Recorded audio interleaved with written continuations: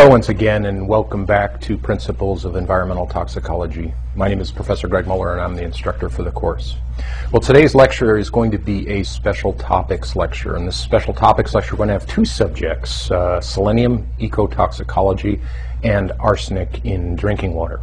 And one of the first things students in this course ought to do is go review a periodic table just to kind of locate these very special elements on the periodic table in Group 5 and Group 6, and look at the periodic table and the periodicity properties of these elements. One of the properties that you should notice is they appear directly between, underneath two very important biological elements, the element of phosphorus and the element of sulfur. Both phosphorus and sulfur are important in many biomolecules, and this, in fact, is one of the reasons why selenium and arsenic have significant problems in terms of human toxicosis as well as ecotoxicology. Now, when we focus on ecotoxicology of selenium, we're going to do this because this is where the primary concerns are in terms of selenium and selenium's potential for biomagnification in impacted environments. Selenium does have human health consequences. It is a required trace element. As you saw in our oxidative stress discussion, it is an important element in the selenium glutathione peroxidase antioxidant enzyme system. It keeps respiratory processes from going out of control in terms of free radical formation. Arsenic in drinking water, again, is a problem that can have human health impacts, and that's what we're going to focus on today, arsenic in drinking water. But there can also be biological impacts and pharmacological impacts because arsenic is actually still used in some medicines. It's still used in agricultural treatment, for instance, in chicken production as an antiprotozoal. Roxarsone is the compound. But we are going to focus on, in terms of our special topics lecture, on selenium ecotoxicology and arsenic in drinking water. Our learning objectives, what we'd like you to have to do here is examine the chemistry of selenium in inorganic and organic molecules. Just like sulfur that appears above it in the periodic table, we can have inorganic forms of selenium and organic forms. And so this actually is way we can kind of start focusing on concepts that we talked about in our risk assessment lectures about things like bioavailability, species-specific impacts. This is when, for example, if we're doing environmental monitoring, that determining the total concentration of selenium may not be sufficient in terms of determining the relative risk of an impacted environment. We're going to try to have you understand the role of selenoamino acids. There are sulfur-bearing amino acids, okay? When we have too much selenium in a biological pathway, we can have selenium amino acids formed in excess. These are normal and natural in our bodies, but we can have too much of a natural byproduct. We can actually see this progress to selenium toxicity in both plant and animal systems. We're going to try as well to have you examine chronic selenium toxicosis, or selenosis as it's referred to. This happens in wildlife, it happens in livestock. There is anecdotal evidence that the horses of Marco Polo in his adventures in global exploration hundreds, thousands of years ago, actually their livestock experienced selenosis. Selenosis happens in terms of naturally occurring selenium in wild environments. So there are, for example, areas that have too much selenium, like South Dakota and parts of South Dakota in the United States. And there are other places, like in the peaks of the Rocky Mountains, where there is insufficient deficiency of selenium. As a required trace element for aerobes, this can present a nutritional efficiency problem. We'll try to, as well, understand a little bit about the pathways, the role of selenium, if you will, in reproductive failure, one of the highest concern endpoints in terms of selenium toxicity. We're going to try to put the toxicological aspects of selenium into play with its biogeochemical cycle.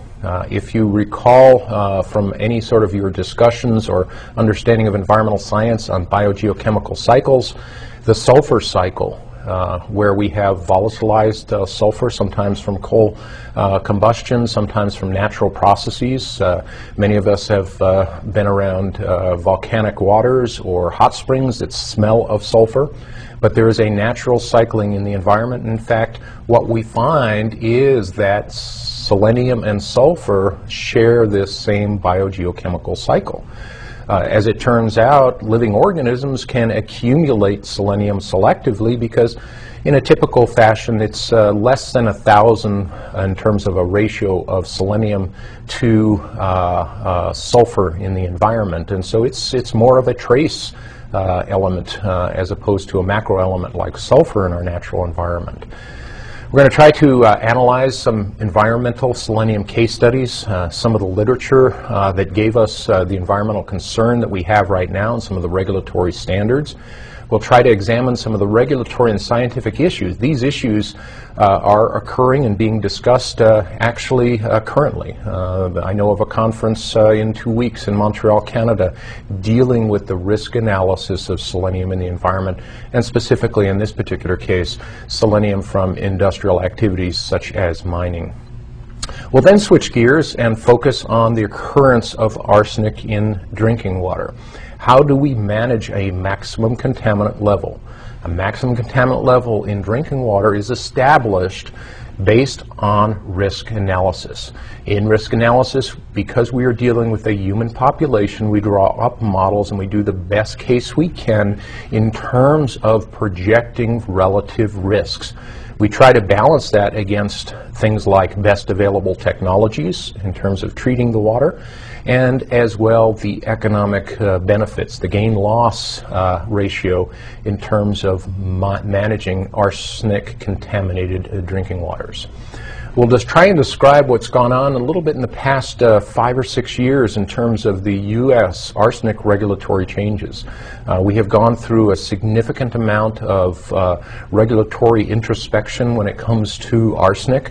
A call for data, a tremendous amount of research has actually given us a regulatory change as of 2001. This needs to be, in terms of drinking water systems, they need to be in compliance by 2006, and we'll update you on where that process is.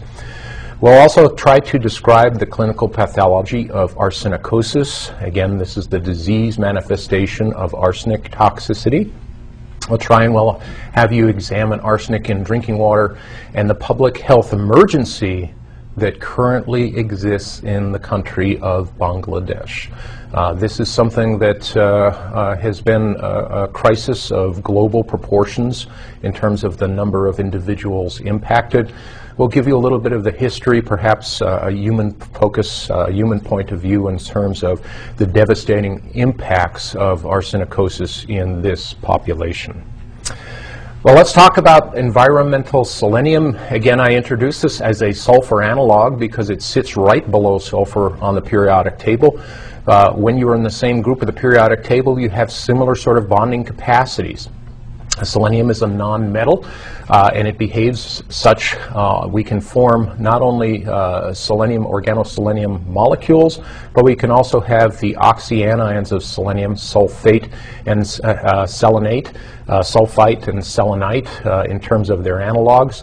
In terms of reduced species, we can have sulfides. These are the compounds that give us the smell in rotten eggs, the smell even in our natural gas in our stoves at home. We use methyl mercaptans, very stinky compounds, if you will, and to give natural gas an odor, an undesirable odor, such that if we leave the gas on unlit, we know about it just because of the stink. Like sulfur, and many of us have seen pictures or actually seen in laboratories, yellow elemental sulfur. Selenium zero can also exist as a zero valent form. Selenium zero can exist as red selenium or as gray selenium. We also find this incorporated into organic compounds, and pretty much what I'll go ahead and say is that wherever you find a sulfur organocompound, you can find a selenium organic compound. As I introduced, it's an essential trace element. It's toxic at higher concentrations, and this graphic here gives you an idea of just what you should understand about selenium. If this is a dose-response curve, here's your dose and here's a response. If, in fact, we don't have a response as a toxic end effect, but as a positive effect. And so this is a nutritional deficiency situation. As you're increasing dose, you see a positive effect in terms of the health of the animal, but at some fundamental concentration, you maximize any positive effects, and then you start decreasing those positive effects as the dose gets higher. If we were to graph this in terms of dose response, where a toxic end effect was the response, you would see this same sort of dose response sigmoidal curve looking at toxic end effects as you increase dose.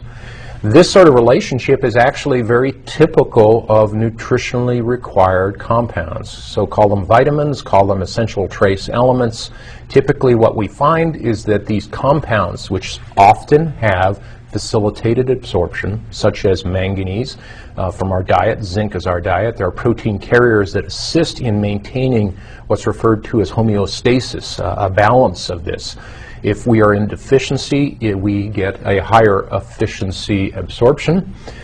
This is typical, again, for required trace elements and required molecules of life in terms of biomolecule synthesis. What we find, though, in looking at selenium is that the homeostasis, or the control mechanism in terms of how much is needed, is pretty much been diluted, or it has poor control overall. And so we do have the ability of selenium to saturate the sulfur biosynthesis pathways of sulfur biomolecules. The forms of selenium are important because this gives us a sense of the biochemical and biogeochemical diversity out in nature. We have selenides, and this is a -2 oxidation state. We find these in reducing environments, the smelly environments, in muds and in waters that are poorly oxygenated. This compound, or this chemical, this form of selenium, can form very strong metal complex. These are highly insoluble. This is very similar to reduced sulfur. For example, lead salts forming lead sulfides, or galena as the mineral form is called. We can have organoselenium compounds like dimethylselenide. This is actually a volatilization byproduct from various soil bacteria and fungi. Scientists think that this is a detoxification pathway. In high selenium environments, sometimes if you're walking around, you can actually smell these methylselenides. They smell a little bit like garlic. They have an off smell to them. And this has a lot to do with the fact that the soil microbes, the plants, are trying to detoxify. And again, one of the ways to do that is to produce these volatile compounds. There can also be dimethyl-diselenide, another volatilization product from plants, dimethylselenone, another volatile metabolite, and then hydrogen selenide, H2SE, which is actually been produced in some cases by bacteria as well. One of the ways that we find selenium presented in biological systems in terms of biosynthesis is in the form of selenoamino acids. The selenoamino acids, the major ones, selenomethionine, SE-MET, selenocysteine, SE-CIS, selenomethylselenocysteine, and selenocystathione are some of these selenoamino acids. And so what these are selenium analogs of sulfur-bearing amino acids, okay? And so again, the point I want to make is that when we have too much selenium in the diet, too much selenium exposure, our biosynthesis pathways are a little bit dumb in this regard, and we'll end up synthesizing some of these. But the other aspect of it is sometimes our diets will in fact have selenomethionine, selenocysteine in them because of the types of food we eat. Selenium is very commonly a nutritional trace element that is supplemented to livestock. Remembering that livestock are confined animals, we have to feed them their vitamin pill, if you will. Selenium is a part of this vitamin pill. It's linked to not only to its antioxidant properties, but there's immune function and reproductive function, and so there needs to be sufficient amounts of selenium in their diet. As it turns out, in our diet, we get quite a bit of selenium from consumption of meat, especially meat that is grown in production livestock operations, and also in various vegetable and plant products. Not a lot, but there are some, and it also depends a lot where those plants are grown. If it's grown in a selenium deficient area, those feedstuffs will have low amounts of selenium. One of the major forms of selenium in the environment is elemental selenium. You can see it in this petri dish. This is red selenium. This is a selenium-reducing bacteria culture, and so you can see that, in fact, it does take the oxyanion, selenate, and selenite and can reduce it down to zero-valent selenium, which gives it this red color. These same biogeochemical processes, microbially mediated, are responsible as well for the production of zero-valent sulfur. It's stable in reducing environments. It has a pretty slow oxidation. It is unstable in oxidized environments, and so as you dig it up, as you infiltrate oxygenated water, you can create these seleno-oxidation states, the selenium-4 and the selenium-6, typically as oxyanion, selenite, and selenate, which are water-soluble and therefore can present a mobilization of this element in the environment. We have selenite, and again, this is selenium-4. It's an oxyanion, SeO3 2-. This is a soluble form. It's less mobile in the environment. It does bind to some iron minerals, although it can be mobilized. Trimethylselenonium is an important urinary metabolite, so in terms of our, if we have a diet that consists of Brazil nuts, which are very high in selenium, we will be producing these urinary metabolites, trimethylselenonium. We have selenous acid, which is common in soils, but this is the selenium-6 oxidation state, or I'm sorry, the hydrogenated form, which is common in soils. And we have selenium dioxide, SeO2, which we can find just like we have sulfur dioxide formed in the combustion of fossil fuels. The other oxyanion is selenate, and this is the most important and predominant oxidation state in the environment. It's, again, an oxyanion, SeO4 2-. It's stable and it's very mobile. This is similar to sulfate. Sulfate salts are pretty soluble in water, and so we do find selenate being the oxidation state and the predominant component in most surface waters and surface soils. We also can find hydrogenated forms, again, pH modulated in soil. Well, in terms of mobilization, in terms of what we do, what natural processes happen in the environment, in terms of erosion processes, precipitation processes, as well as anthropogenic processes, when we turn a shovel of soil, we have the ability to release various soil substrates into the local environment, and those can be mobilized typically by air or water. In the atmosphere, we have deposition to a marine system from volatile forms. Again, the biogeochemical cycle of sulfur is a good analog. We can have the potential deposition to terrestrial systems, atmospheric deposition. In marine systems, we can have volatilization, remembering that sea salts do contain a high load of sulfate salts as well. People think of it totally as sodium chloride. This is a false assumption. There can be marine biota uptake and sediment deposition to land. It's very interesting that when we find large-scale deposits of selenium, quite often these are in ancient sedimentary formations. What used to be a very active marine area quite often, or a bog where we have tremendous amounts of kerogenic or petroleum hydrocarbon materials and sedimentary formations from fossil fuels, we can also find selenium because organisms bioaccumulate and bioconcentrate selenium from the environment. When these organisms die, there is a more concentrated local resource, especially in a highly productive biological area. In terrestrial processes, we can find selenium being mobilized by volatilization, by dust particles, and by dissolved substrates like selenate and selenite, and particulates in terms of water. In terms of anthropogenic properties, we actually get mobilization of selenium from mining, from petroleum production, and from agricultural irrigation waters. When we take saline waters, like in the California Central Valley, and we'll talk about some case studies there, and we bring those to the surface, the California Central Valley is a 50-million-year-old marine basin. All of the Central Valley used to be an inlet, a very large marine inlet. Over geological time, that inlet dried up, and the deposition of the sea salts has created some groundwater there that is highly saline. As you use this irrigation water, you have the potential to enhance and increase the salinity of the agricultural, the very fertile agricultural ground that is in the Sacramento-San Joaquin Valley. And this has been the cause of some selenium-based problems in the past 2 decades.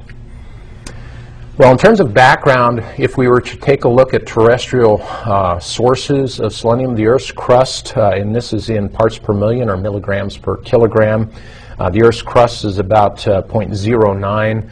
Limestone resources a little bit enhanced, 0.1 to 0.14 part per million. You'll notice that shales and phosphate rock, these are sedimentary formations, and we'll talk about a case study dealing with phosphate mining here in the state of Idaho. But you can see that we can have enhanced concentrations up to 50 parts per million. In crude oil, we find a natural background of selenium. We find it in coal. You're probably aware that some coal has high sulfur in it, and therefore presents a risk in terms of the presentation of sulfur dioxides, sulfuric acid in terms of the interaction of these sulfur dioxides with rainwater and acid rain production. Those same sorts of biogeochemical processes can happen with coal that contains selenium, albeit to a 1,000-fold less in terms of its relative concentration.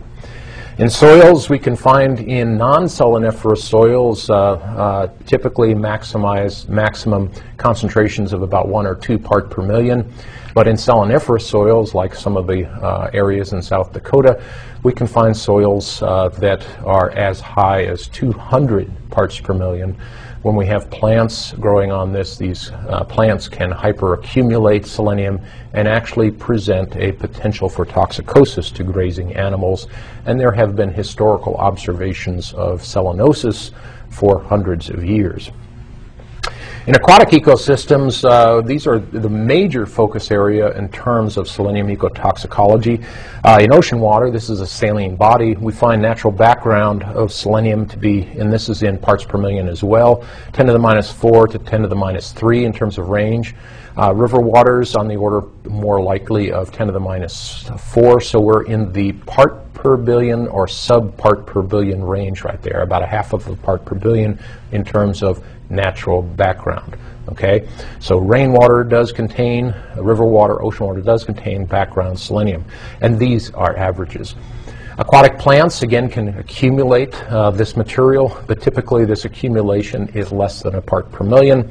If you go on up the food chain, plankton can demonstrate levels of 1 to 2 parts per million, and fish, in terms of its natural background, remember, as a required trace element, animals have a responsibility, if you will, a biological need to accumulate a level for enzyme biosynthesis, for respiratory processes, antioxidant, and the varied types of selenoproteins that provide different types of roles in terms of our biochemistry.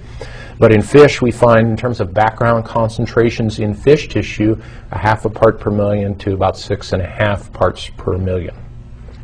Now, in terms of, I said aquatic ecosystems are a point problem in terms of selenium, and this has to do with concentrations that are higher than background. We have developed in the United States an aquatic biota criteria of 5 parts per billion, 0.005 milligrams per liter. We'll talk about some of the studies that led to that development. There are proposals out there to lower this. In fact, there are some proposals that want to lower this to below a part per billion. The drinking water maximum contaminant level is 50 micrograms per liter, or 50 parts per billion.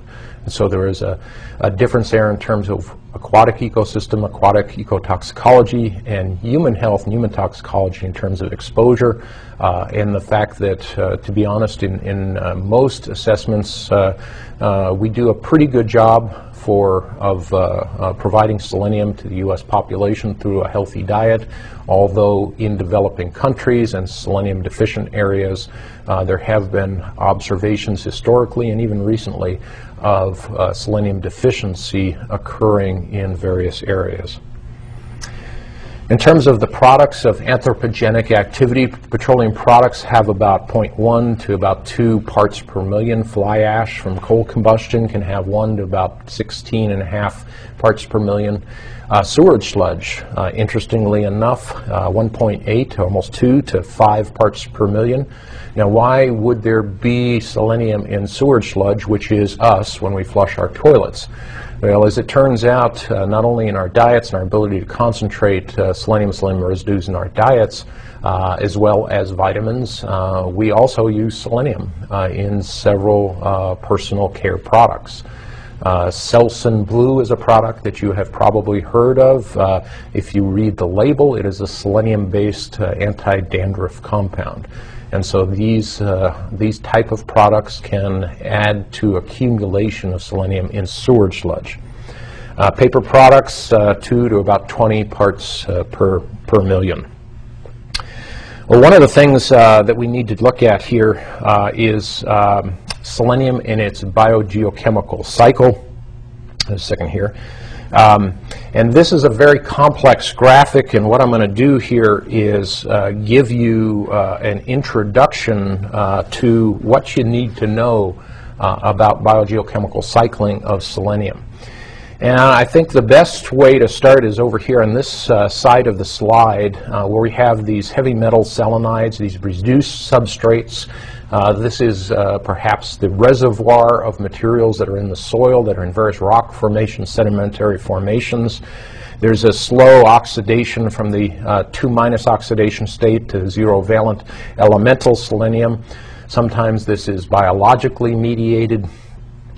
There can be a slow oxidation to these next oxidation step, which is next oxidation state, which is selenium-4 selenite.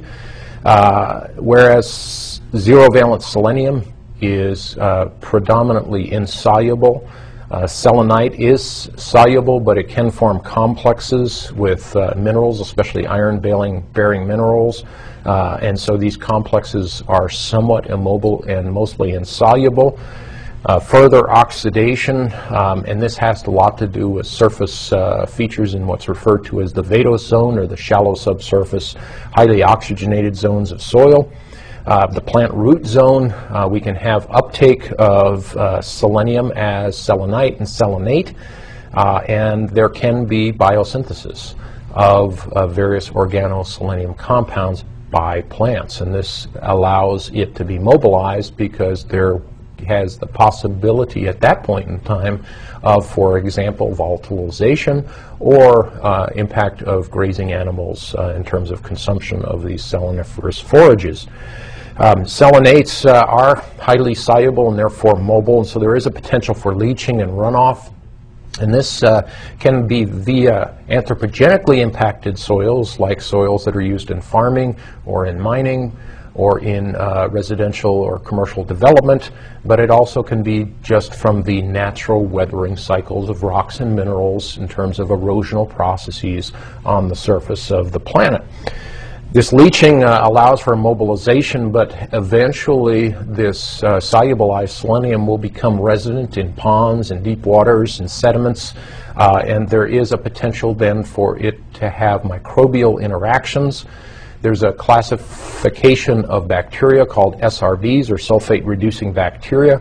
They actually use sulfate and also selenate as a terminal electron acceptor in their respiratory cycle, in the same way that we use oxygen as our terminal electron acceptor in our respiration. And what happens when they do this respiratory cycle, it actually can produce selenides and zero-valent selenium, the reduced part of the biogeochemical cycle. These are insoluble, and they start the cycle all over again. So that gives you an idea of what's happening out in the environment in terms of selenium and normal and anthropogenic impacts. Now, we have a conundrum that I like to identify here in selenium, and this has a lot to do with the fact that when we talk about environmental toxicology, we are used to talking about things that their primary property in terms of its relationship to biology is a toxic relationship. Selenium is different because it is an essential trace element for all aerobes. And this has a lot to do with its requirement in glutathione peroxidase biosynthesis. It's also required for immune function and some reproductive impacts.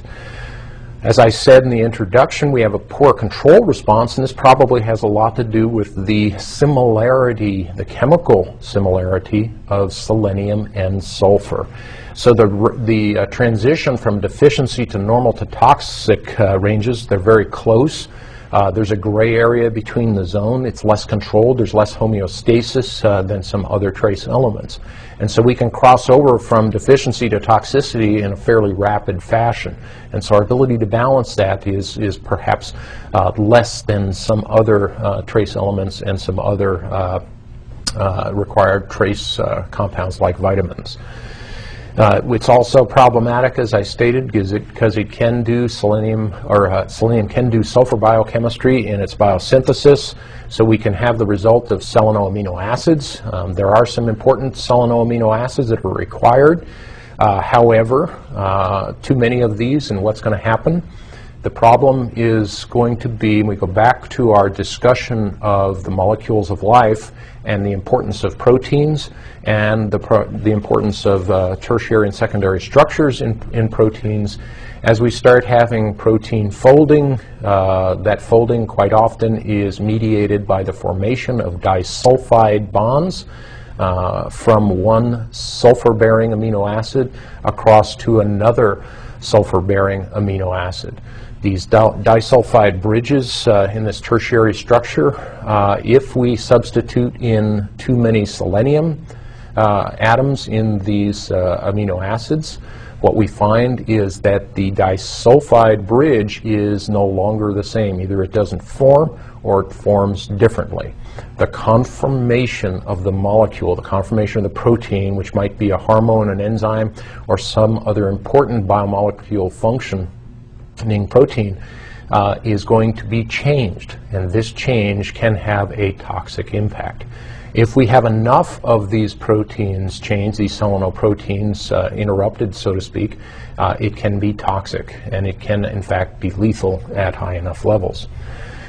There is a question in terms of selenium biogeochemistry in different types of aquatic ecosystems, and this is something that ecologists and environmental toxicologists and regulatory scientists are dealing with right now, trying to figure out what is the best approach to the regulatory science management of selenium in the environment. In lentic systems, these are ponded systems, there is a different energy dynamic. There's different turnover, different levels of oxygenation. In lotic or high flow aquatic systems, there is a different kind of washing out, a high flow, high oxygenation, different sort of impact. There are large-scale regulatory science questions on whether or not we need to have different approaches in terms of managing potential for toxicosis in different types of environments with different types of species.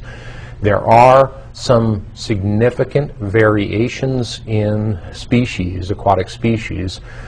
Typically, what we do is we develop regulations based on the most sensitive species, but in the case of selenium, we find that that is significant in terms of variability of some snails and even some fish, especially warm water fish, which appear to be a little bit more sensitive than cold water fish, like the salmonids, to selenium. There is a significant amount of scientific and regulatory science debate in the approach to managing selenium ecotoxicology. There are disagreements on impacts in different environmental systems, as I said, lentic versus lotic. There is a challenge in terms of extrapolating the observations that we have of toxicosis to these low levels. There is an interplay of this required trace element status versus toxic exposures, and especially species-specific and site-specific considerations. And it comes and presents us with a challenge in terms of applying the precautionary principle. Should we be overly conservative, or should we be a little bit more relaxed and wait for these problems to happen? There is some concern that because there is a reproductive endpoint in selenium toxicosis, that selenium toxicology, selenium-impacted environments can rapidly have an impact at the population level, at the ecosystem level, and that it has been characterized as a ticking time bomb, unfortunately, by one scientist in the field. I personally don't think it's a ticking time bomb, but I do think that selenium is something that requires a tremendous amount of concern and oversight and mitigation and site-specific response. The receptors that we find in the natural world, selenium is not usually essential for plants, but it is to animals. But plant life can accumulate because it does substitute for sulfur in biogeochemical systems. It can be incorporated into amino acids, and therefore, as selenoamino acids, it can form into selenoproteins. We've observed selenoproteins of importance in humans and in animal models. But these selenoproteins, when you get high enough concentrations of certain types, there can be an interference or interruption of basic biochemical processes, and this can be the basis of plant and animal toxicity. We can also have a mechanism of toxicity. Again, that's a more of a chronic presentation of toxicosis. We can also have acute toxicosis, where selenium, especially as a reduced substrate or as a form that can impact, for example, oxygen transport in cells because it binds with, for example, various enzyme systems or oxygen carriers, we can have acute toxicosis as well. We observed in this country in the 1930s selenium levels in plants that were high and started impacting grazing, and it was identified as being responsible in the deaths of sheep and cattle, especially in the western United States. Some of these were actually associated with a condition called alkali disease. Alkali disease is a bit of a misnomer, and the whole syndrome associated with alkali disease may actually not have much to do with selenium at all, other than the fact that people in the 1930s thought that it was a selenium presentation. We do observe food chain bioconcentration, but again, this is almost to be expected. This is not a bioconcentration like in the case of PCBs or perhaps mercury, where there is no biological role for that chemical. There is a biological role for selenium, and so I am a strong advocate that the use of the term bioconcentration is actually a misnomer when it comes to selenium. Although we can observe it, we can use it, perhaps biomagnification and bioconcentration is a misnomer because we would probably rather reserve that terminology for things that don't have a biological role. organisms, aerobes, will naturally and normally bioconcentrate selenium from their food system as a mechanism of survival. Now, in normal plants, if we grow them in the presence of selenium, there is no separation of selenium from sulfur in terms of the biosynthesis of amino acids such as selenomethionine or selenocysteine. Here's the selenium residue, and it would substitute for the sulfur residue in methionine. And in cysteine, here's the selenium residue that would substitute at the same point for the sulfur residue in cysteine. And so we have a biosynthesis of these two primary selenoamino acids. You can have a four-step process in terms of a plant, and that's incorporation into protein. These selenium bridges, in terms of the tertiary structure of the proteins, folded proteins, are less stable than sulfur-sulfur bridges, and therefore these enzymes in various systems in the plant lose activity, and they lead eventually to death of the plant. Now, there are a classification of selenium-adapted plants. They can be referred to as facultative accumulators or hyperaccumulators. These are plants that do quite well in seleniferous environments. One of the ways they manage this is they have separate pathways for the production of selenium and sulfur-bearing amino acids. And so there's two-channel system, and so here you see the normal typical sulfur-bearing methionine and cysteine here, so there's a normal protein synthesis. But these selenium-adapted plants actually have the ability to incorporate selenium into non-protein amino acid analogs. And so what you will see is selenomethyl selenocysteine formation, selenohomocysteine formation as well. And because these are non-protein forming amino acids, there are no toxic side effects. What we do find in these selenium-adapted plants is the ability to have this two systems, and as well the potential for incorporation of selenium oxyanions into the plant tissue in the same way that sulfate will incorporate into plant tissue as a part of the reservoir. These facultative accumulators and these hyperaccumulators can produce concentrations in plant matter that exceed 1,000 parts per million, 1,000 milligrams per kilogram. In and of itself, not necessarily a toxic dose, but a very high dose, and it can lead to acute and chronic toxicosis depending upon the variability of the forage in the area that animals are grazing.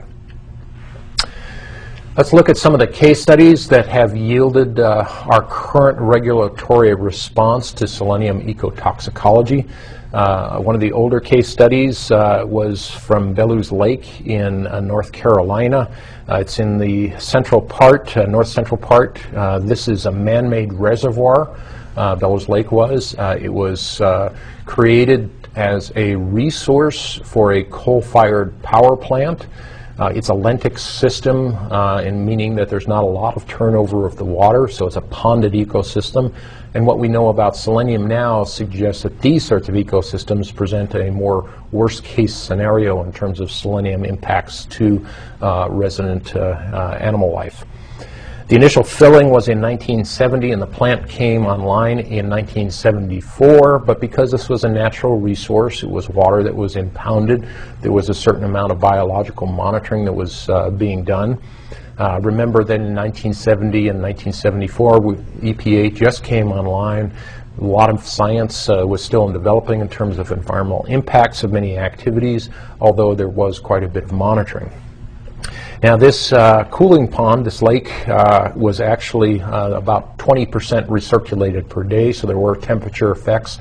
And as well, there was a tremendous amount of outfall of contaminants from the fly ash settling basin. It was discharged at a rate of about 150 to 200 micrograms per liter total selenium from the fly ash ponds. The lake rapidly increased in terms of concentration up to about 10 parts per billion, 10 micrograms per liter, and because of normal natural sedimentation processes and bioaccumulation in the plant life, the ecosystem became selectively impacted not only by selenium but by other heavy metals and contaminants associated with a coal-fired power plant. In terms of the observations of this industrial impacted water, we found in published work, and this is a graphic. This is the year from 1973, and so before they really sort of turned it on into the late 80s. This was the parts per million in selenium, and these are in not only water but in the sediment, in the benthos, and up into the fish. You can see that there is a dose response in terms of background and then impact as the coal-fired power plant was turned on. Selenium was released into this and achieving some sort of steady state concentration. In terms of the fish that were resident in this particular water body, there were elevated rates of terata, about 10 to 70%. Sometimes these have to do with formation of soft tissues and also in these invertebrates, crooked backs and various other abnormalities and birth defect rates. Some reaches with less than 5 micrograms per liter had normal fish, and so there was an apparent dose response in this. It was a highly researched case in terms of the U.S. Fish and Wildlife Service, and this particular case was one of the prime drivers to lower the chronic aquatic biota criterion from 35 parts per billion, or 35 micrograms per liter, to its current level at 5 micrograms per liter. In terms of regulatory science approaches right now, there are some concerns in terms of natural background concentrations. There are very, very vocal debates in the literature and in public meetings associated with selenium regulatory science. There are proposals being compared and contrasted right now in terms of lowering this water concentration. The prime regulatory science approach that is under consideration right now is to actually start monitoring fish tissue concentrations. There are some selective challenges there in terms of the species of fish and what the concentration is in those fish, and whether it should be different for cold water fish and warm water fish. And as well, some concerns that if it starts appearing in the fish, it's probably too late for that population. And so there is a very dramatic and vocal discussion in regulatory science concerning the best way to manage the potential for environmental toxicology of selenium in aquatic ecosystems. Another case study that gave us some environmental history in selenium was the Kesterson National Wildlife Refuge. This is in the California Central Valley. I can bracket this by telling you that this was supposed to be a good thing. This is some good-intentioned individuals that saw agricultural drainage water as a potential resource to start building and developing a wildlife refuge. Again, I introduced that the California Central Valley is an ancient marine basin, and so it has highly saline soils in the water that is used. The water that was drained after irrigating fields is actually collected, and this is a way to manage the salinity of the soils. It's collected by a series of tile drains throughout all of the Central Valley. It's channeled through sloughs into holding ponds, and historically it has been discharged in primarily to the San Joaquin River, which empties into the San Francisco Bay. In the 1970s, late 1970s and the early 80s, water was developed into a national wildlife refuge in the Central Valley area in Kesterson. It was a problem in terms of the development of California that this important part of what's referred to as the Pacific Flyway. For those of you that understand and know U.S. bird ecology, you'll note that the Pacific Flyway is on the western coast of the United States. It's the migratory pathway from Canada to the nesting grounds in California primarily. Unfortunately, because of development in California over the past 100 years, about 95% or more of the natural wetlands in California have been developed, and they've been disappeared. Swamps have been drained, waterways have been drained in terms of development of agricultural, industrial, and residential properties. So the idea of using this wastewater to develop a wildlife refuge was in a well-intentioned sort of development. The people that were doing this recognize that there are pesticides used in California agriculture. There is a potential for salinity impacts and contamination impacts, and so even though they were using this water, they developed a monitoring process to make sure that it wasn't doing any harm. There was, in the mid-1980s, an observation by Fish and Wildlife Service biologists of reproductive failure in aquatic birds and ducks. These were fairly dramatic impacts. In this Kesterson area, they deduced that selenium was leaching from these agricultural soils and then depositing in the drainage impoundments that were used in this wildlife refuge. There was an observation of food chain bioaccumulation, so there was an increase in concentration from water to sediments to aquatic plants to insects to fish, and also then in birds and ducks, the highest on the trophic chain, and therefore the highest potential for reproductive end effects. The observation of teratogenesis in aquatic birds and ducks at this point in time, again in the late 80s, caused a great public outcry.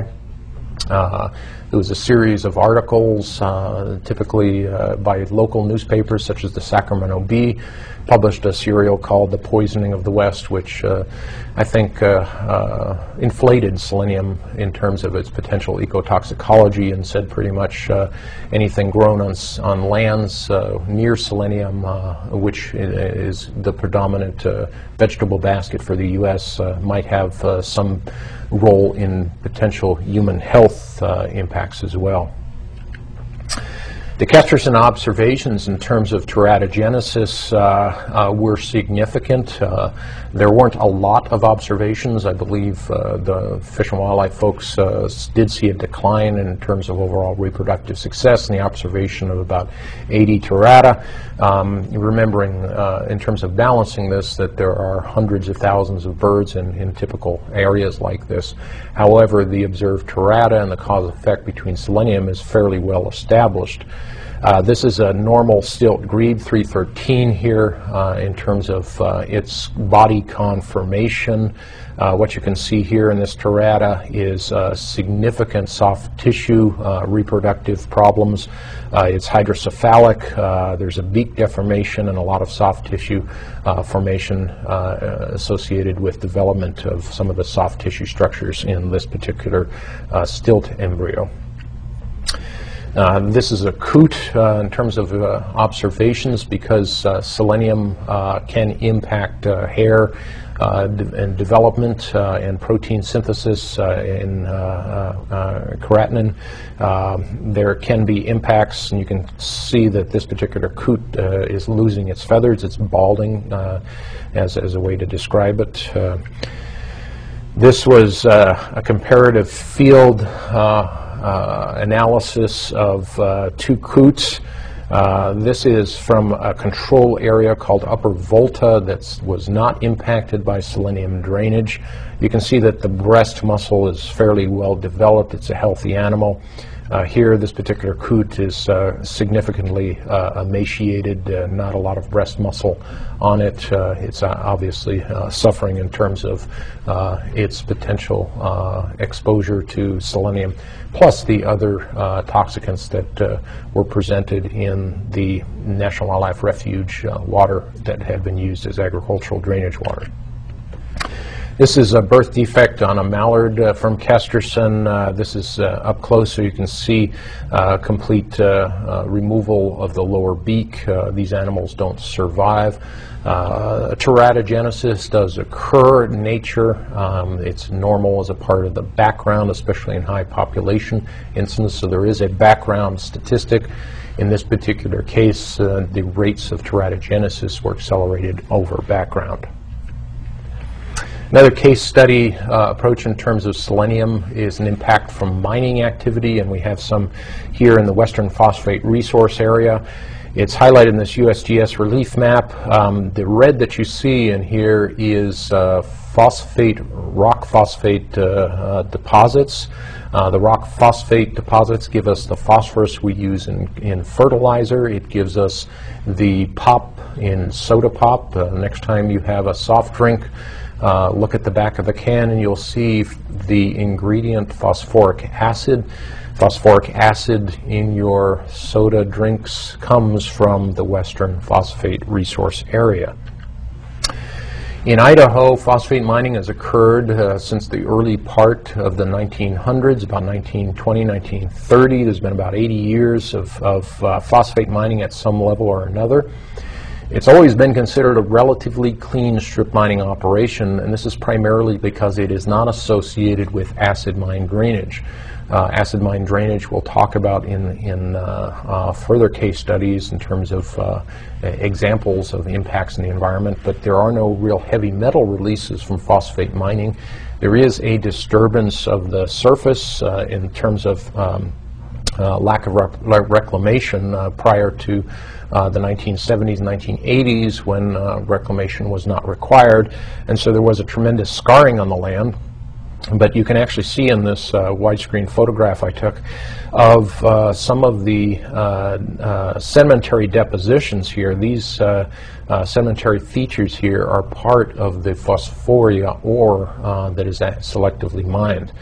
You can also see that some attempt in early reclamation has occurred here in terms of revegetation, reforestation.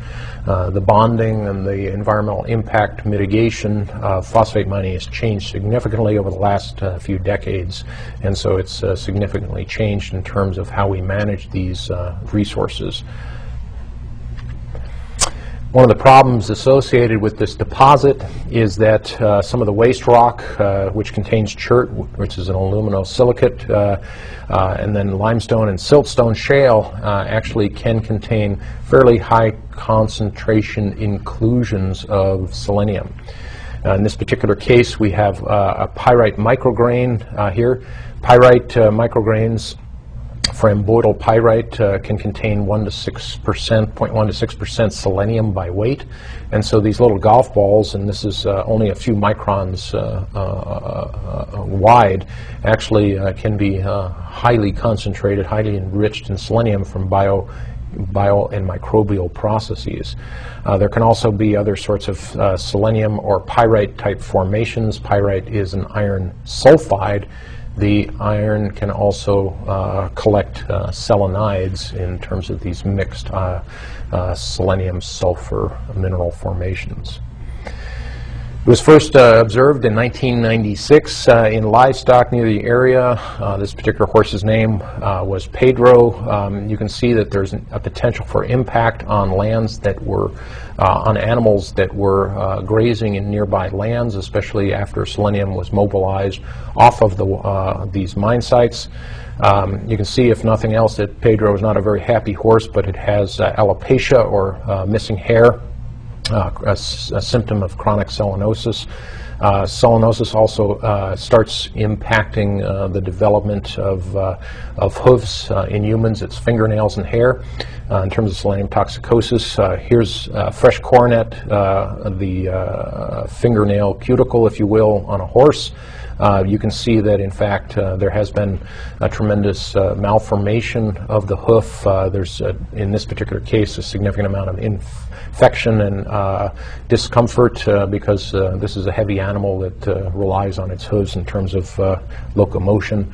Typically, animals that have chronic selenosis don't necessarily die of it, but if they're livestock, because of the discomfort associated with it, they're put down, euthanized. Some of the mining challenges that occur, this is a choice that we have to take, and this is a classic risk versus benefit scenario in terms of public process, protection of the environment, and also the challenges that we have in an industrialized society of producing things like the pop and soda pop. How do we do phosphate rock, phosphate ore mining without releasing selenium into the environment? How do we control that release? How do we do animal management? How do we control at historical sites that have long been mined decades earlier by people that aren't around anymore, companies that aren't around anymore? How do we mitigate, minimize the impact of the environment? And how do we monitor current mining opportunities, current mining operations, mitigating impact, minimizing impact in terms of all of the surrounding contiguous ecosystem? These are part of the challenges that occur in a modern industrialized society. The concept of just shutting down the one resource that we have in the West, but one of two resources we have in the United States for phosphate rock may or may not be what you view as being possible or a response to this. There are challenges in terms of we export our problems to other countries if we import a resource such as fertilizer, and there are as well food security issues in terms of U.S. agriculture. It's a very complex situation. Magnified by the conundrum, magnified perhaps by the disagreement among scientists, and the balancing of environmental impact and economic development. This is a current and ongoing challenge. I'm going to switch at this point in time to do the second part of the case studies in this lecture. And for this, we're going to talk about arsenic in drinking water. And so this is a human-based focus. We'll see some situations here in terms of the development of regulatory science to protect human health, but we'll also do a global analysis of a current situation in Bangladesh. In terms of the natural occurrence of arsenic, it comes to us again from rock, and so especially iron ores and magmatic sulfides. We find it in sediments and soils and water from normal weathering and dissolution. Arsenic in solution occurs as arsenic 5 and arsenic 3. These oxidation states have different sort of chemical properties in the same way that the oxidation states of selenium had different properties. There is also different sort of toxicological endpoints that we will review. In terms of anthropogenic sources in soil and water, the sources can include various pesticides and wood preservatives. We've introduced that lead arsenate was a popular insecticide that was used in the up into the 1950s and I believe 60s and maybe even 70s. It still is used in chicken production and various animal livestock operations. Some anthropogenic activities can speed dissolution from the parent rock, and because of the potential for precipitation and mobilization, this is a potential release point in terms of arsenic in the surface ecosystem. In terms of acute toxicity, arsenic is one of your classic poisons, arsenic and old lace, in terms of the old movie representations of arsenicosis. About 50 to 300 milligrams of inorganic arsenic can be fatal to humans. It has GI injuries, kidney damage. There can be circulatory collapse and respiratory failure. This is not a comfortable way to go in terms of poisons of choice. In terms of industrial or occupational exposures, there's potential in terms of mining and agriculture. In environmental exposures, we see the potential in terms of our drinking water, our diet. There is a large amount of arsenic that is available in various seafoods, although the chemical form of that arsenic, arsenobutane, is a non-toxic form. In treated wood, copper arsenate is one chemical compound that is used to delay the microbial degradation or the fungal degradation of wood, and so arsenicals have been used in wood post treatment for decades.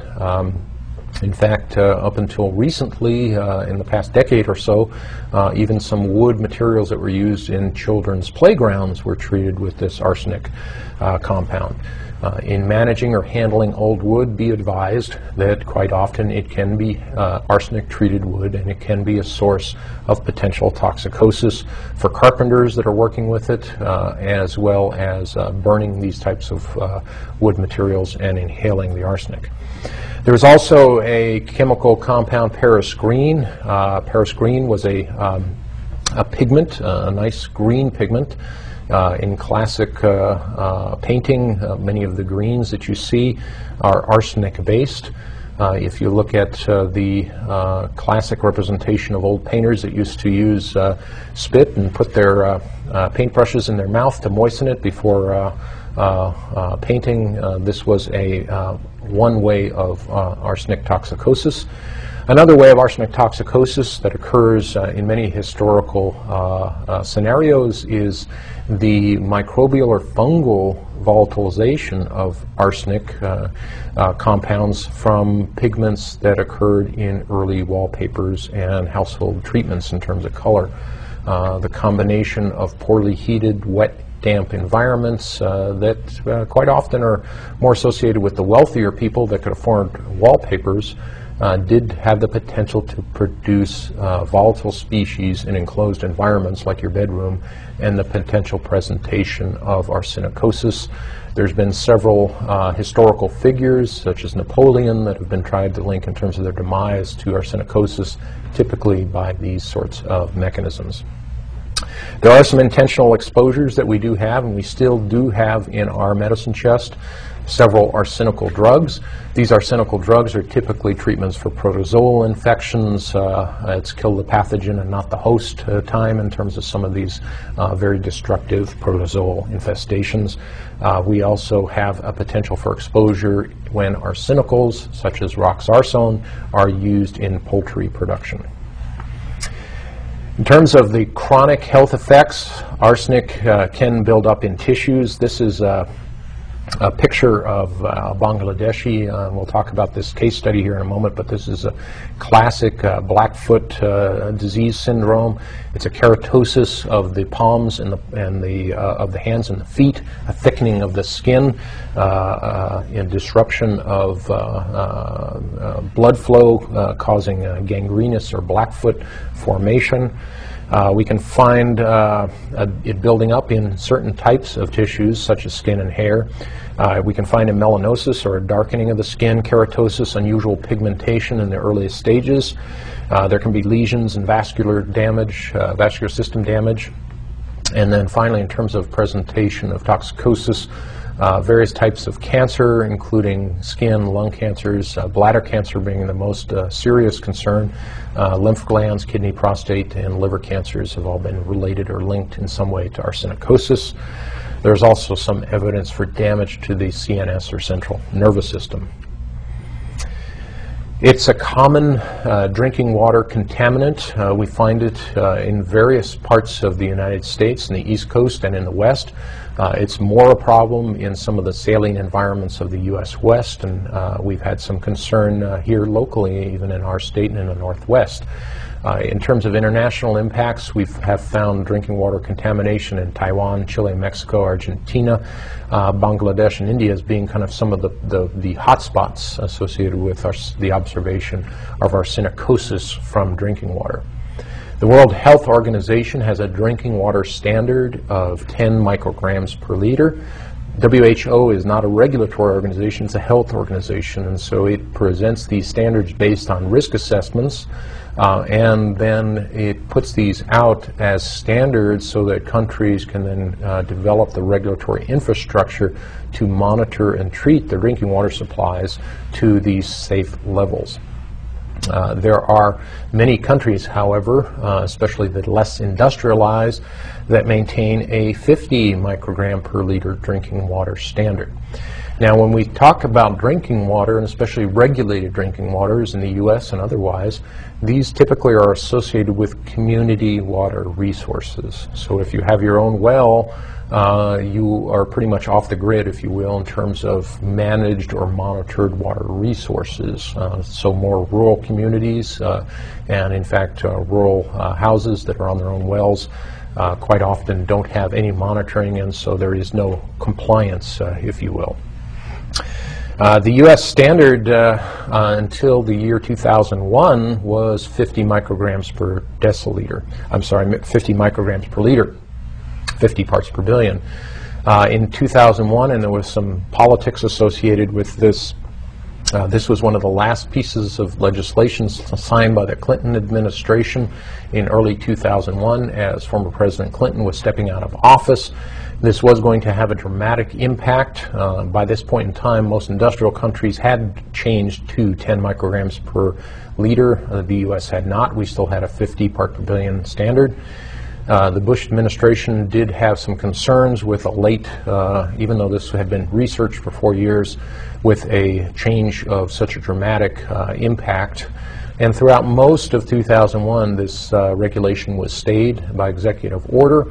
The Bush administration became convinced by the fall of 2001 that in fact the predominant scientific data was supportive of a change to 10 parts per billion.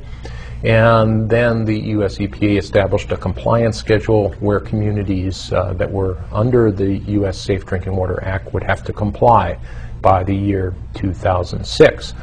Most have, but there have been waivers in terms of compliance because of the challenges in terms of coming up with the costly treatment systems associated with water treatment for arsenic residues.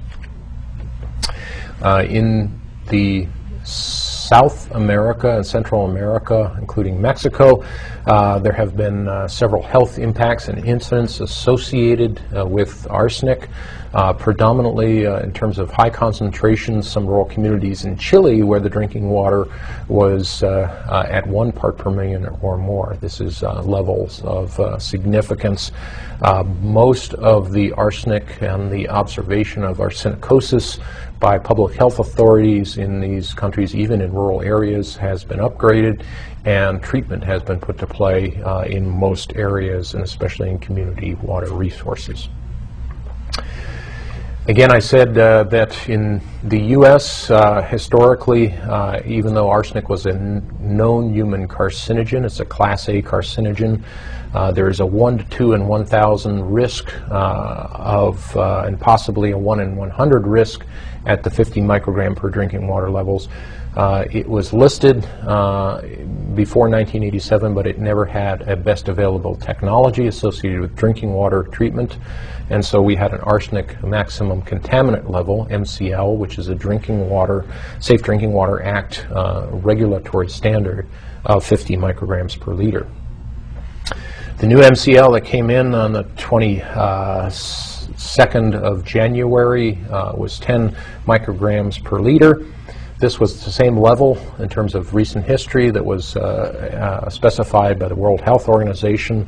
One of the concerns of not going below this is because we have food resources, especially seafood, that become a predominant source of arsenic. It's not a drinking water in terms of the mass balance of exposure.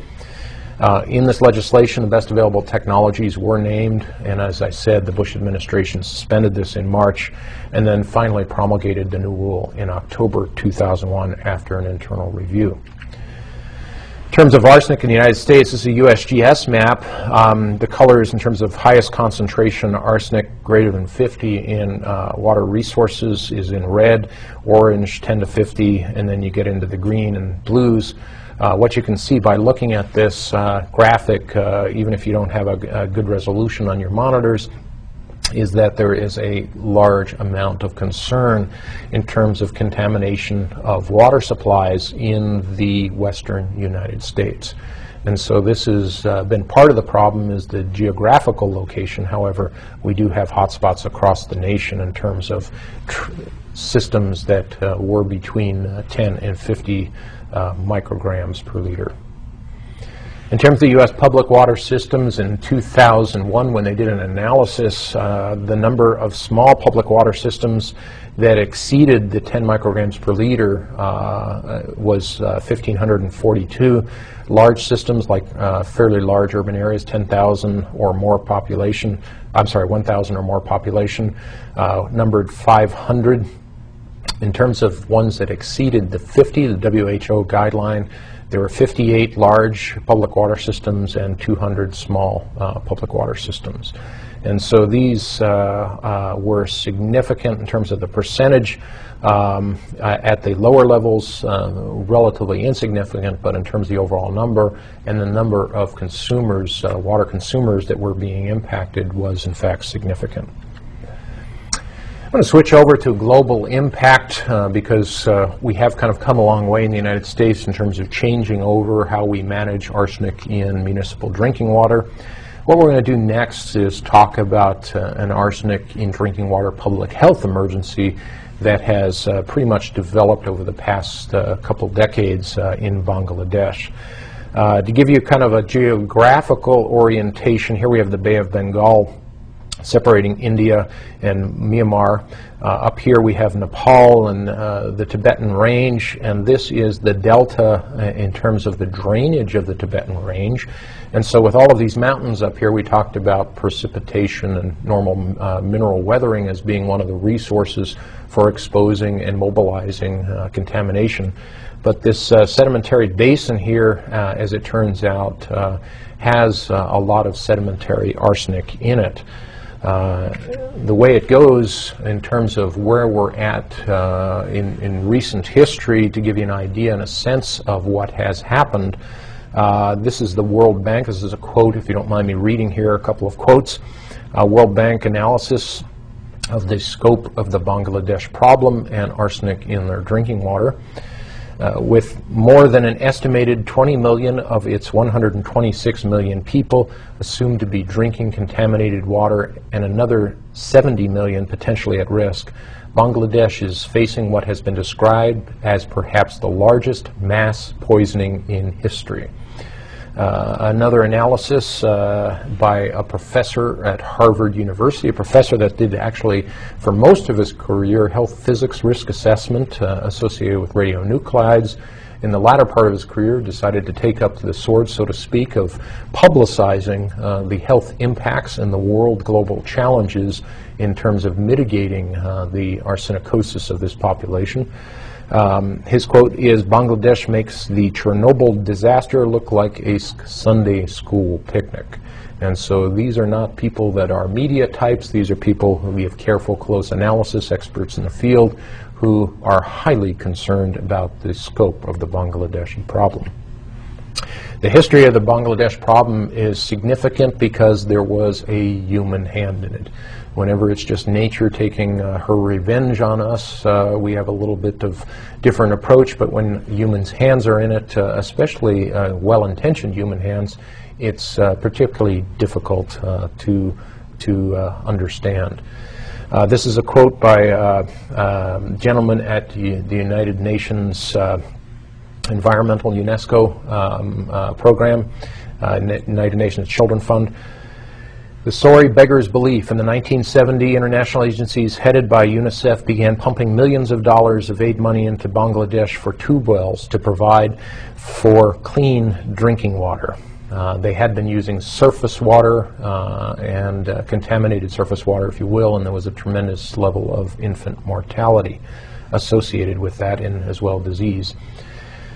The direct result has been the biggest outbreak of mass poisoning in history. Up to half of the country's tube wells, now estimated to number 10 million, are poisoned. Tens, perhaps hundreds of thousands will die. So this is a pretty significant impact in terms of what happened when an aid agency and the associated sub-agencies like the British Geological Survey went in and started a program to change local practice from microbially contaminated drinking water from surface waters of rivers and streams to wells, these pump-handled wells, tube wells, that were sunk to provide a non-contaminated water resource. In the early 1970s, most of Bangladesh's rural population got its drinking water from various surface ponds, and about 250,000 children each year died from waterborne illness. And so this was a well-intentioned chain. The provision of these tube well waters for 97% of the rural population was credited, in fact, with bringing down the high incidence of these diarrheal diseases, these microbial diseases, and contributed also to having the infant mortality rate. And so paradoxically, the same wells that saved so many lives now actually presented a chemical toxicology threat in terms of the public health of the Bangladeshis. Give you an idea of the arsenic water contaminations in Bangladesh. If you look at this on a district by district basis, red being the highest concentration, pinks and oranges in terms of unacceptable, and then as you get down into the greens, those are acceptable levels of water concentration. You can see that in this central district, and as we approach the West Bengal area, which is also contaminated in India, you have some concentrations that approach or exceed 1 part per million. Again, recall that 0.05 parts per million or 50 parts per billion is the WHO old value in terms of maximum concentration for the protection of human health. So in terms of the development of public health consequences, citizens, when following this tube well water changeover, started developing the classic Blackfoot disease associated with arsenicosis and chronic arsenic toxicology. This you can see that there are lesions that because of vascular changes and because of immune changes can develop into cancer lesions. This is an observation of a tumor, skin cell tumor on an individual's hand, but you can also see the keratinizing of the skin, the spotting of the skin associated with the progression of this disease as well. In this slide, you can see a dramatic impact of the thickening of the skin, the keratoses that appear in, again, the arsenic development of arsenic lesions in an extreme case. This is the keratoses, the melanosis, the changing of the color of skin and the development of lesions. And again, this is a classic symptom of arsenic toxicosis, arsenicosis. This is an early stage. It's hard to see in this slide with the coloring and probably on your monitor, so I'll describe it. You can see a little bit of a development on the arms of this individual, but this is a classic arsenic lesion in terms of a melanosis or spotting. It's been described as how it looks when rain starts falling on a dry, dusty road. There's a spottiness that develops, a darker spot where the raindrop is hit. The manifestation of these dark spots on the chest and arms of this child demonstrate chronic exposure to high arsenic in drinking water. These again are some arsenic lesions. The keratoses on the feet in this particular case is developed into a cancer tumor. Next slide shows another unfortunate individual that has developed gangrene as well as tumors on the leg and go all the way up this particular individual's leg. It's important in these kind of cases, not for us, especially in the West, to develop the feigned grief of the sleeping village metaphor in terms of our response to this. It's important that we put a face on this. This is a World Bank photo of Pinjira Begum and her daughter. This was a portrait of them at a better time before they both died of arsenic-related causes. In terms of the cultural and social factors, how we've dealt with this, there has been an international response. There's obviously natural resources damage. This is a situation that with good science and good development should have never happened. There are major questions on why these international development agencies did not have the wherewithal to analyze the local water to figure out not only that the provision of water from these tube wells was going to increase the contamination or the prevention of disease from contaminated surface water, but why they didn't look at the chemical background of the water in the development of what amounted to a multi-million-dollar project is, in the words of the UNESCO official, it beggars belief. The social consequences, and this is a World Bank analysis of the situation, the social consequences of the arsenic crisis are far-reaching and tragic. Because of illiteracy and lack of information, many confuse the skin lesions caused by arsenicosis with leprosy, and so there's a public health education requirement. The most hard-hit villages where health problems have gripped a large population are treated like isolated leper colonies. Within the community, arsenic-affected people are barred from social activities and often face rejection even by immediate family members. Women are unable to get married, and wives have been abandoned by their husband because of the presentation of arsenic-related clinical signs and symptoms. Children with symptoms are not sent to school in an effort to hide the problem, and so there are these dramatic cultural and social impacts as well as the public health impacts. how the Bangladeshi government and the international aid organizations have been responding to this. Part of it is by identifying contaminated tube wells. This has been by field test kits, by aid organizations and agencies coming into this. There have been some concerns because obviously if you're a village or a community that has one source of water and you are identified as having contaminated water, that impacts the value of real estate, the value of your commodities, and the overall public health. And so there's another dynamic to this about some of the social pressures on the local scientists and public health officers that are trying to manage as best possible this very devastating situation. There have been some very appropriate technologies applied to identifying clean water from dirty water. One of these is to paint the wellhead green for safe water, red for unsafe drinking water. There's also been some appropriate technology applied to remove arsenic. Several international aid organizations and many scientists have been involved in trying to develop rural appropriate technologies to remove arsenic from drinking water. Some of these have involved using, for example, rusty iron materials, brick, sand, various types of filtration aids to try to scrub out the majority of the arsenic. This probably isn't necessarily the best approach, but in this particular society may be the only and appropriate approach. Some of these home water treatments have been generally accepted. There has been, in some cases, provision for appropriate technology and community resources to do community-based water treatment as well. Collection of harvesting of rainwater is one approach, again, appropriate technology.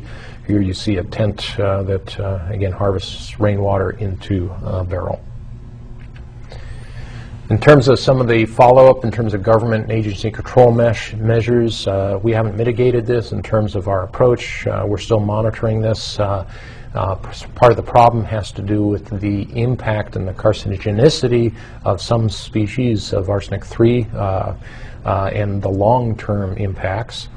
In terms of the approaches, the immediate detection of arsenicosis patients and the treatment in terms of getting them away from water and treating the potential loss of health. The finding of alternate water resources for safe drinking water safe drinking water is a very important part, source reduction, if you will. Finding various reasons for the arsenic contamination in the soil water and how to best manage that. There have been a lot of geochemical studies done in terms of what is the relationship between oxygen, between iron, between pumping, infiltration of agricultural waters that might enhance the release of arsenic from its sequestered sites in the subsurface. The more we know about the geochemistry and biogeochemistry of arsenic in this environment, the more we can better design various types of water processes, drinking water processes, to provide safer drinking water. There's been some health education campaigns encouraging people to avoid arsenic-contaminated drinking water in wells. Again, the red well versus green well painting. And then there has been a significant amount of training for health personnel. Well, that closes up our lecture, this case study lecture on both selenium and arsenic, these nonmetals on the side of the periodic table that mimic phosphorus and they mimic sulfur. This gives you kind of a full scope of a focus, if you will, of ecotoxicology, but also human health and its impacts. For many students that I've come across, they have never even heard of the Bangladeshi arsenic crisis. Given all the world's problems in terms of war, famine, disease, perhaps it may not be on the top of every newspaper every day, but it is something that is an ongoing concern, and it's perhaps a tragedy of dramatic proportions in terms of some of the other tragedies that occur in our global village. Next time what we'll do is try and go back to nature We'll look at something I refer to as ecological biochemistry and start talking about how nature presents us with some incredibly toxic challenges, chemical warfare on a species-to-species basis, the relationship between the plant kingdom and the animal kingdom, and us as being individuals on very high in the food chain and our relationship to our food ecology. Until that time, we'll see you. Thanks so much.